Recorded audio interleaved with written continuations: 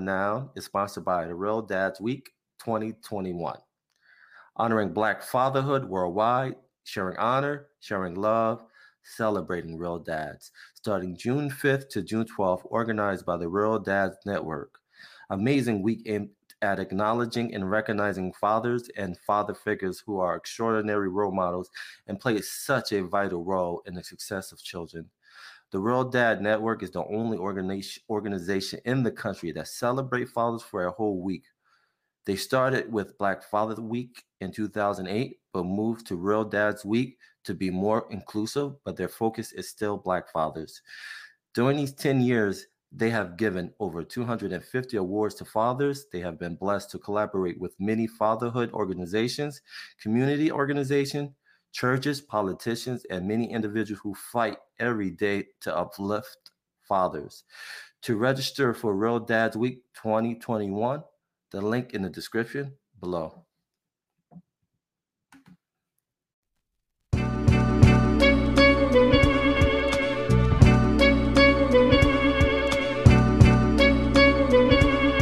It's all for you. Yeah, yo. There whenever it matters, and even more when you feel like it doesn't. Protect you so you never feel like you wasn't. Know I'm right alongside you. Either that or I'm behind you, but always got you. End the discussion, nothing means more. First one to offer is shoulders for what you reach for. Thought I saw the eyes of the world until I seen yours. And know that I ain't see a better view yet. I'm with whatever, so don't ever you fret. Know that you covered, not a hurdle or a heartbreak to change what a partake. Cause none of them won't ever get comfortable in your walkway. My job is to aware you, fully loaded, prepare you for all of the above that I'm never letting get near you. But still in all, give you every advantage I found. Couldn't find a better fit for them, along with my crown. And since the baton was passed, I've been down. Cause failing's not an option, and dad is not a noun, not at all.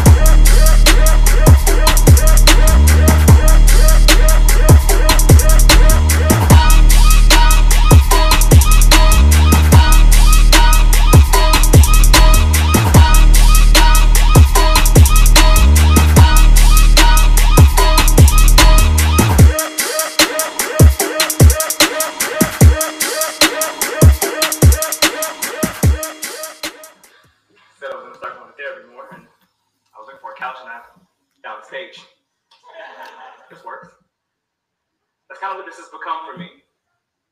Poetry, writing, it was cathartic, it was therapeutic, and I needed it. It was the release that I needed when my depression was at its peak. It was the release I needed as a boy that wasn't really afforded. Because you're a boy, don't talk about depression. Don't believe in depression. You're black, don't believe in depression. I was both. It was difficult. But I realized later on, it's all a lie.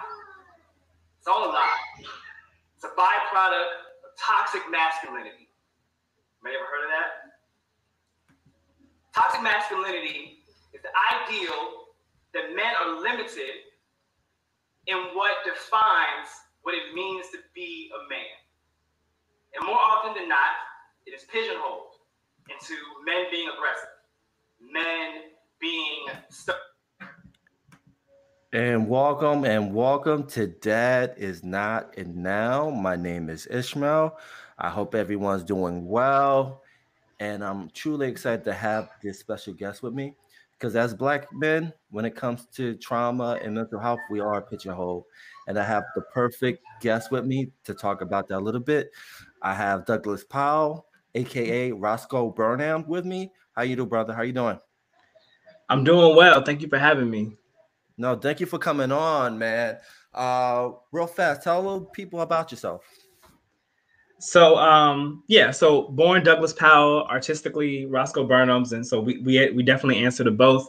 I am Richmond, Virginia's first poet laureate. I'm a Watering Hole Fellow. I've done a TED Talk. I'm a National Poetry Slam champion. And I guess bigger than that, I am a husband and a proud father of 2 children, a 14-year-old daughter and a 4-year-old son. That's awesome, man. And thank you for coming on with me. I appreciate your time because I know you're a busy man. You got a lot of stuff going on. I follow you on IG. You're a busy man, so I appreciate your time. I truly, truly do. But real fast, we're living in this global bastard. So how you and your family been going through this pandemic? We've been faring pretty well. We've been very fortunate to be able to transition as well as we have. Of course, the pandemic hit all the artists very hard. I'm a full-time teaching artist. So, schools aren't really doing workshops. Nobody's in classes anymore. And before everything started happening virtually, nothing was happening. So I am just kind of at home, kind of twiddling my thumbs, trying to figure out like, okay, I guess my career is over now. But, we learned to adapt. We learned to adjust. I started doing more stuff virtually. It actually gave me a lot of time to be at home with my kids, more and be able to help, facilitate that educational process. And so now my son's doing taxes. My son's doing taxes and, solving cancer and all that kind of stuff now.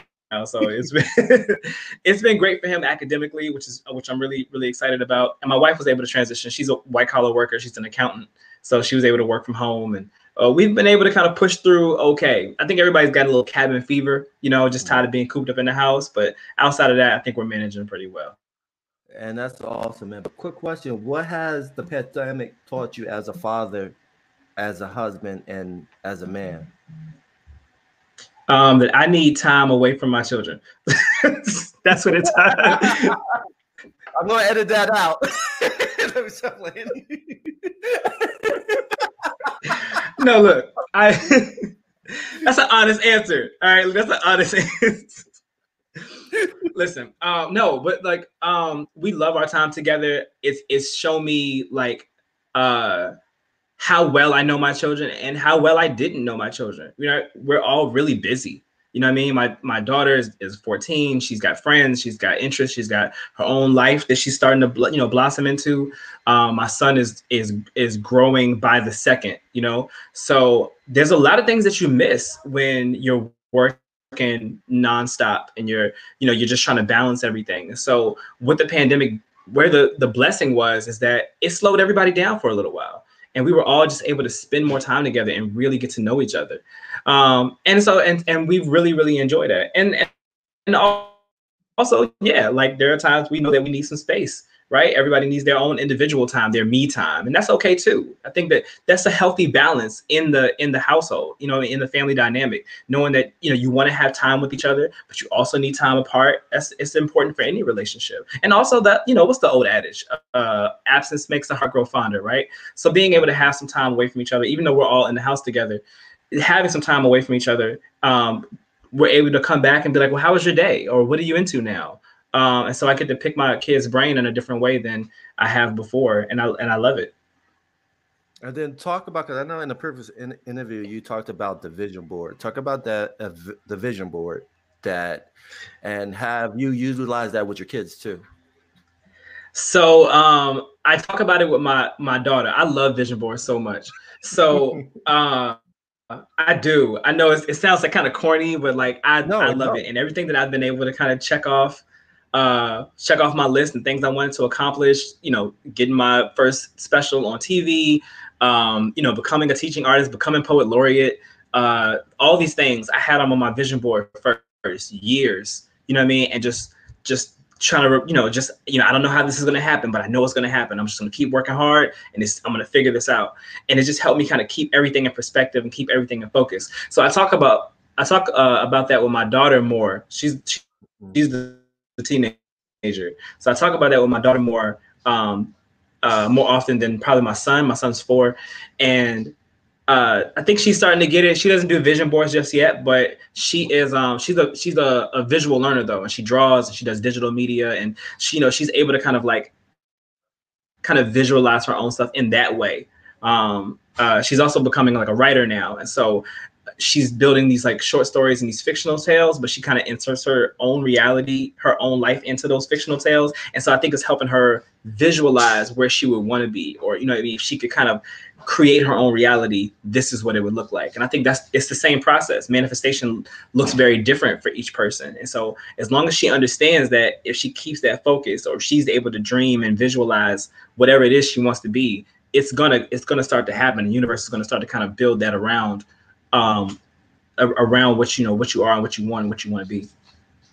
And then also, can you connect the visual board to discipline? Because I think they go hand in hand, because you can visualize something, but at the same time, you put in that work. You got to put in that work to make it happen. I think for me, that kind of came naturally, honestly. So, and have certain things in mind, I'm like, okay, I got to buckle down. This is what it is. And I mean, if that meant I needed to cut out certain things or cut out certain people, or, you know, just change my surroundings, change my environment, I knew it was for the greater good. And I think that's what vision boards sometimes help with, right? You start to see the bigger picture. And once you see the bigger picture, you're like, okay, all these little small things that are in my way, all these little obstacles, I don't have time to focus on those things now. You know what I mean? I feel like if somebody's dead me back, or they're not happy for my success, I don't have no time to focus on that now, because I'm focused on the bigger picture.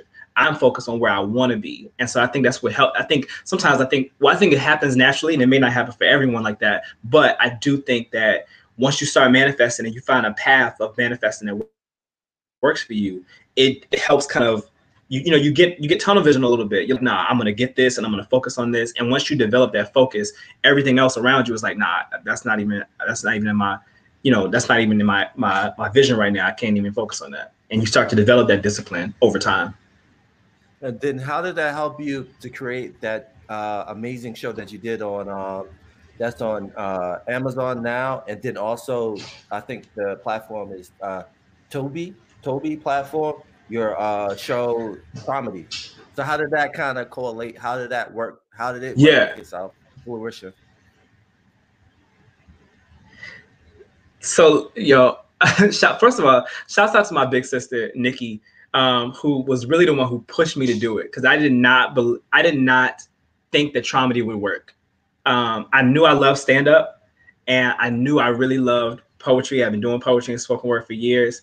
I did not think trying to figure out a way to blend these worlds together was going to be something that people would understand or accept.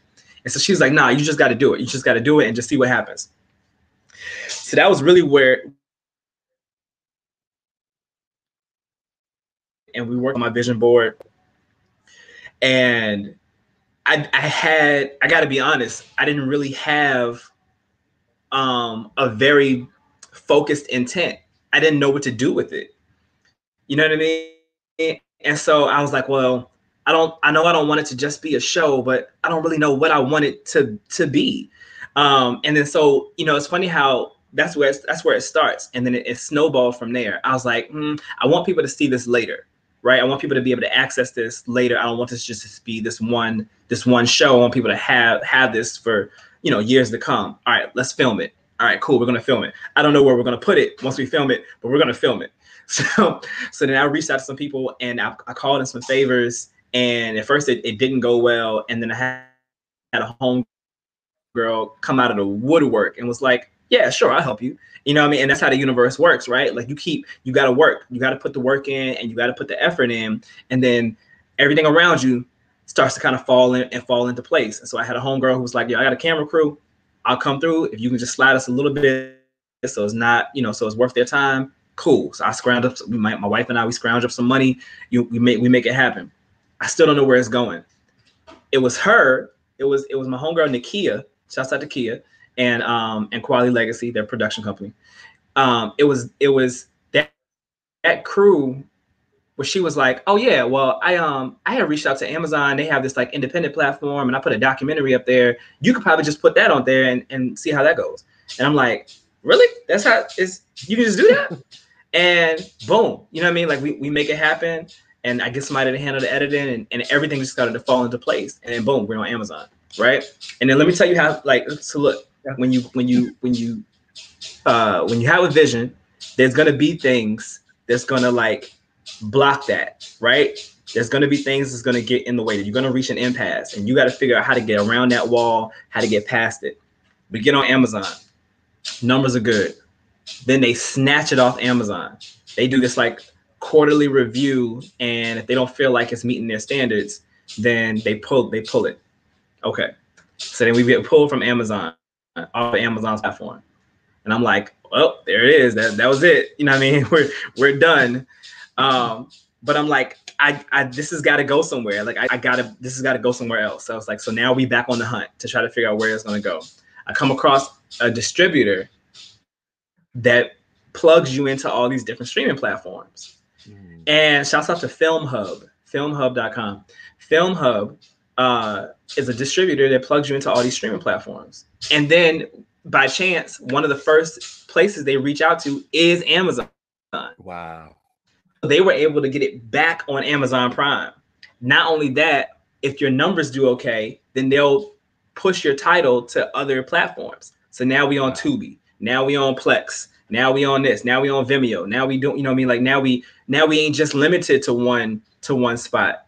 So you think sometimes when you get knocked down, or when that seems like that path gets cut off, and you're like, oh man, but that's the path I was gonna choose. That's what I was gonna go. How you gonna block my path? But that detour put me in so many other spaces where other people can access me. And so you gotta just know that the universe is working with you. You know what I mean? And the universe ain't working against you. You know what I mean? As long as you want to see yourself succeed, success is coming. But you got to keep that vision, and it starts with that vision board. I put everything. I put Amazon up on that vision board. I put all that, like everything. I put it all on that vision board because I want to stay focused. And then an important thing that you brought up is learning to adapt, and I think that's an important thing that hinders a lot of people, learning to how to adapt to your situation.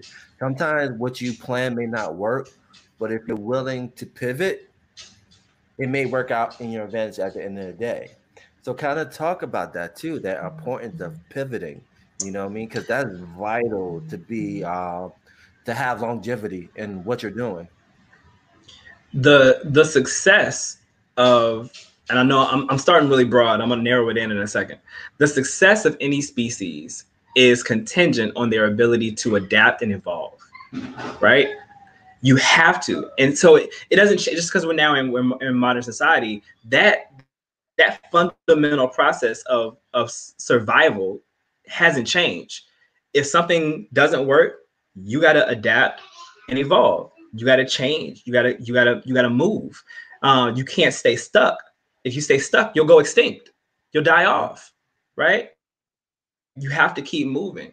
And so it's going to be difficult. It's going to be rough. It's going to seem like it's not working at first. You're going to feel like a failure.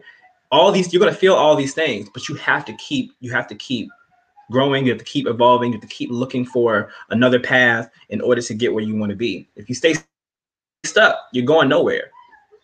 That's fact. And then let's talk about, because I enjoyed your TED Talk. Let's talk about toxic masculinity, because that kind of leads into that adapting too. Because again, you have to pivot. You're not your environment. Because that's the one thing I learned from your TED Talk, is that you're not your environment. That's not who you are. So kind of talk about that too, as how did toxic masculinity hinder you or helped you as a child growing up, as now as a father? So I was able to take a lot of the toxicity that I grew up in, a lot of the negligence that I grew up with from the men in my life. I was able to take that and say, look, I don't like the way this feels. I don't like the way this looks.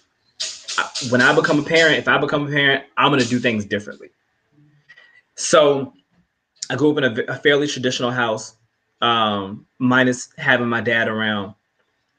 Grew up in a house full of women who were all like Southern Baptist women, you know what I mean? That kind of, Southern traditional house. So, look, if you're a man, you gotta, your job is to work and to make money and that, and, you know, build a house. I don't know. Like that's that's what you're supposed to do, right? You take care of your kids and you work, and that's it. You know, and so and one, I wanted more than that. And then also, if you're a man, you got to be hard all the time. You know, you can't be soft, right? That's not what men do. Men are protectors and providers, and because they're protectors and providers, they got to be stoic, they got to be hard, emotionless, just these stoic creatures. And that didn't feel natural for me either. I was very emotional all the time.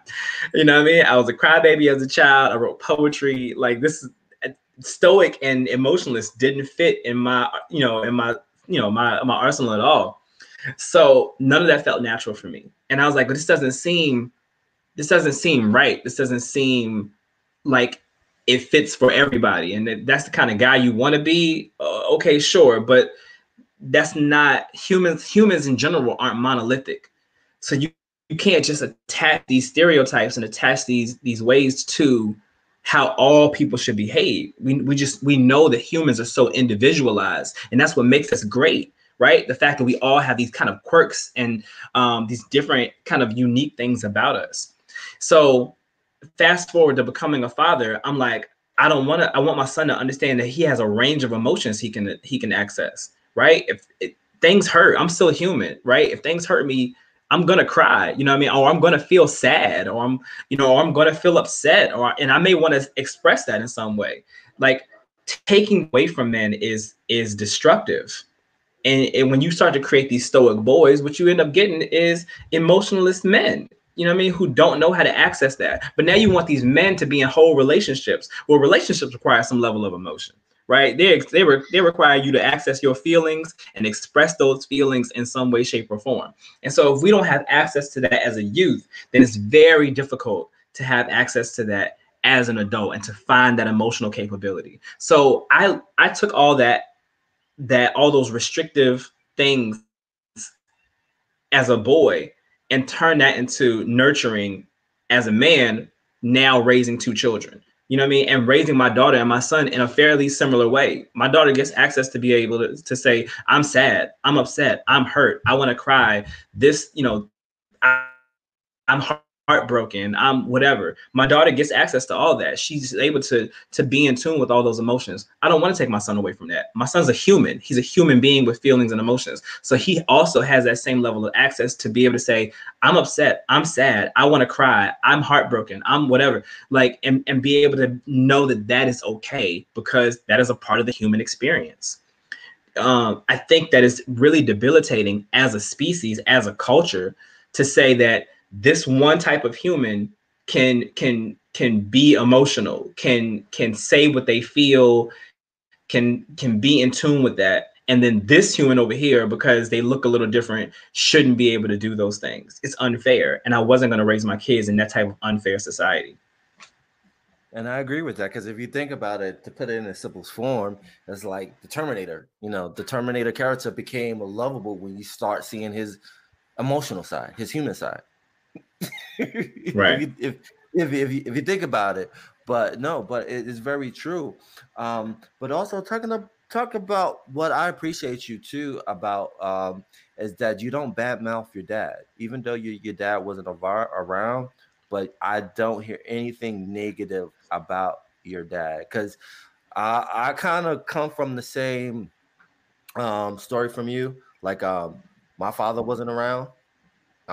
Luckily, I had my stepdad there, but luckily my mom would never say anything negative about him, you know? And so, but the one thing that was frustrated with me a little bit was, I don't know if you get it, as like growing up, a lot of people said I would look like my dad. And I'm like, okay. like I the only time my father came around is like when I look in the mirror. I'm like, oh, like okay. So have you had a scenario like that before, where like people say you constantly look like your dad, but also talk about like how your mom played a critical role too? Because like my mom played a critical role in my life, and not bad mouth my biological dad. So my dad has definitely caught hell from me. Don't get it twisted. Don't get it twisted. He is definitely listen.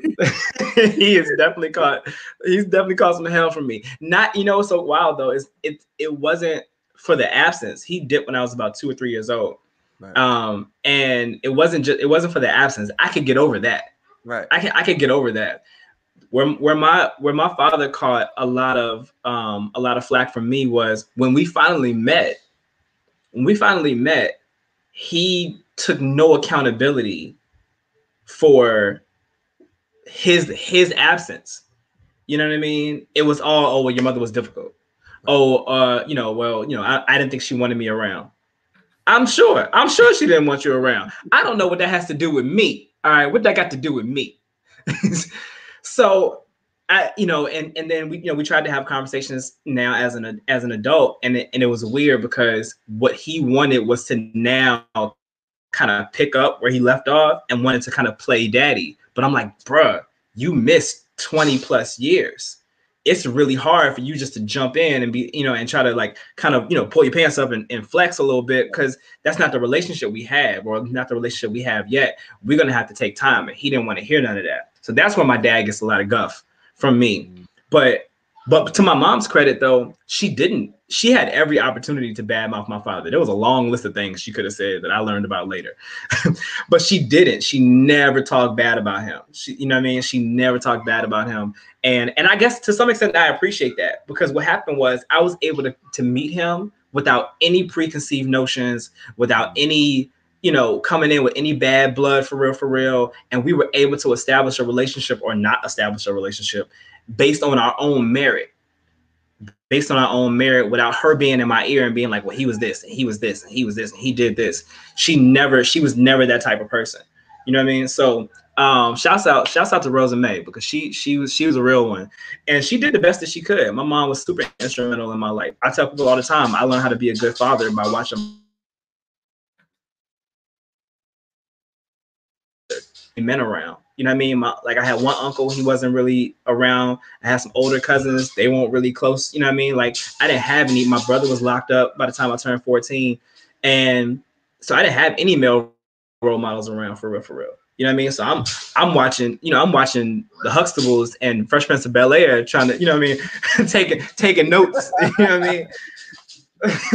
I'm like, what is Carl Winslow over there doing? Like, that looks like the right thing to do. I'm doing that. So, outside of that, my mom was the biggest influence. I'm like, when I become a dad, I want to be a dad like my mom was, because I didn't have nothing else. You know what I mean? I grew up in a house full of women. My mom, my grandmother, my granny, all living in the same house with me. I grew up with nothing but matriarchs. So, I'm very grateful for my mother and the women in my life in general, because they helped mold me into the man they wanted to see, right? Because their fathers or their husbands had dipped. So they were like, you're going to be better than that. You're going to be the one who breaks the cycle. Okay. So I'm super grateful for my mother and all that we went through together. And and like I said, that's the amazing thing too, is like, you could see that in your body of work, is that, you're working hard to change the narrative, even though, you dealt with a lot of trauma, but you work so hard to change that narrative and perception of Black fathers. Because, for decades, Black fathers been getting the horrible stereotype of being deadbeat dads, which, right. There's some element of truth. But if you think of the large percentage, it's kind of a myth. So I appreciate you doing so that. It really is a myth. And so this is what I want people to either Google, because you don't have to take my word for it. But so I realized that I grew up fatherless, but I got older and realized that I was in the minority. So, and then and from as far as anecdotal evidence is concerned, like, my friends who are also Black boys, you know what I mean? They actually grew up with their fathers in the house. You know what I mean? Or like later, like, their parents may have gotten divorced, but they were still seeing their dads on the weekends or whatever. The majority of the dudes that I grew up with had their father in their life. Fun fact, the white friends that I had actually grew up fatherless like me. So it's definitely, again, it's not monolithic, right? You know what I mean? Everybody's experience is different. Then come 2017, 2018, right? I stumbled across an article that quotes that shows some statistics from National Health Statistics and the CDC. There was a study done about active fathers in the house, right? Or active fathers in general, whether they were in the house or not. And it showed that by race, Black men were more active than any other race, including white men. Black men were at the top of the list as far as being active fathers. And that's a real statistic. People can go Google it. They can look up the articles from the CDC and the National Health Statistics. Black men are in their children's lives and are more active fathers than any other race in America. So it has been a myth, and it's been a myth for a very long time. And even though that's not my story, my kids are growing up with being in that statistic, right? They're growing up with me in the house, being an active father, being around, showing them love, showing them affection, showing them how to, how to be healthy, responsible adults. Like I'm changing the narrative that we've been fed, because Black men been out here doing it. Just because my dad dropped the ball doesn't mean that he represents all of Black fathers. Black men have been out here handling their business and being in their kids' lives. I'm trying to continue that, and I'm trying to change this stereotype, this stigma that we've been fed, because we've been fed that by mainstream media, and by mainstream I mean white. So we've been fed that. I'm gonna keep it a buck with you. You know what I mean? I'm gonna keep it a buck. I love it, man. We've been fed that, but that has not been the standard. That has not been the truth. And we've allowed ourselves to believe it. But I'm over that. And so I want to be really vocal about, look, Black men are out here winning. We out here doing all the daddy things, right? And loving it, doing it all and enjoying it. Because that's the other stereotype, is that, oh man, you see a man with his kids, you know what I mean? Like Judge such and such, you know what I mean? Probably ordered this weekend for him. And so he's just trying to make it through. He's, you know what I mean? Everybody thinks that. Everybody thinks that dads just want to show up in matching outfits and take selfies, but it's not. That's not the case, man. We out here. I love being a dad. It's my favorite job. And I feel the energy, and that's why I created this platform. I'm not a father, but I'm a big fan of fathers like yourself and other fathers that I've had on the show, because I want you to tell your story on this platform. And then also it's dedicated to my father, I call him my father. You know, he's not my biological, but he's my father who passed away earlier this year. And so this platform is dedicated to all the fathers like him. And so I love to hear those stories, and that's important. Before we end the show, talk about the event you have coming on for Father's Day. Awesome. So yeah, my first comedy and poetry special was called Traumedy, and this actually kind of picks up where it left off, but I'm really focusing on the Black experience and how that affects fatherhood. So the show is called My Life as a Black Dad. It's a poetry and comedy special. It is happening live in Richmond, Virginia on Father's Day, June 20th. It's going to be a really great show. It's going to be funny.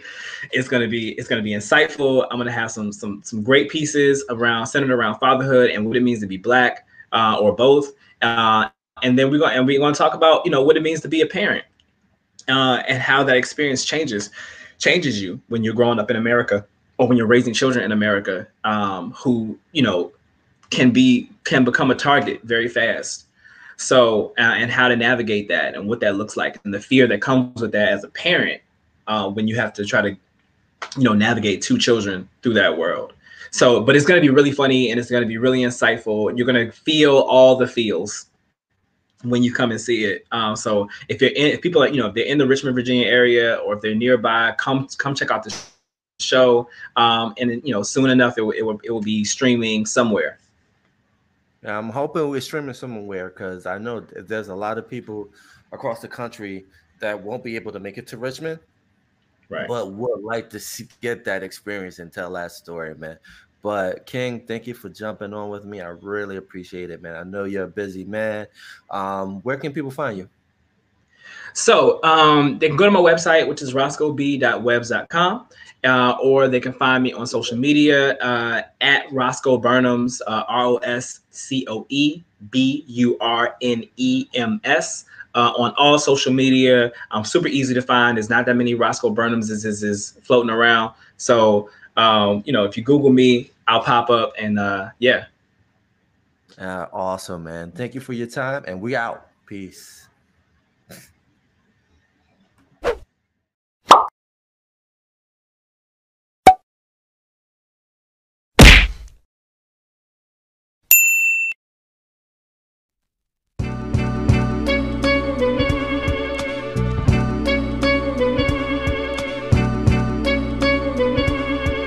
All for you, yeah, yo. There whenever it matters, and even more when you feel like it doesn't. Protect you so you never feel like you wasn't. Know I'm right alongside you, either that or I'm behind you, but always got you. End of discussion, nothing means more. First one to offer is shoulders for what you reach for. Thought I saw the eyes of the world until I seen yours. And know that I ain't see a better view yet. I'm with whatever, so don't ever you fret. Know that you covered, not a hurdle or a heartbreak. A change what a partake, cause none of them won't ever get comfortable in your walkway. My job is to aware you, fully loaded, prepare you for all of the above that I'm never letting get near you. But still in all, give you every advantage I found. Couldn't find a better fit for them, along with my crown. And since the baton was passed, I've been down, cause failing's not an option, and dad is not a noun, not at all. My message to any dad, man, first off, know that, yeah, it is a hard job, but it's the greatest job in the world. I wouldn't trade it for anything. I wouldn't change anything about it. Everything you're doing from here on out, if it didn't have purpose before, now it has purpose. It's the most important thing you'll ever do. Just be a dad.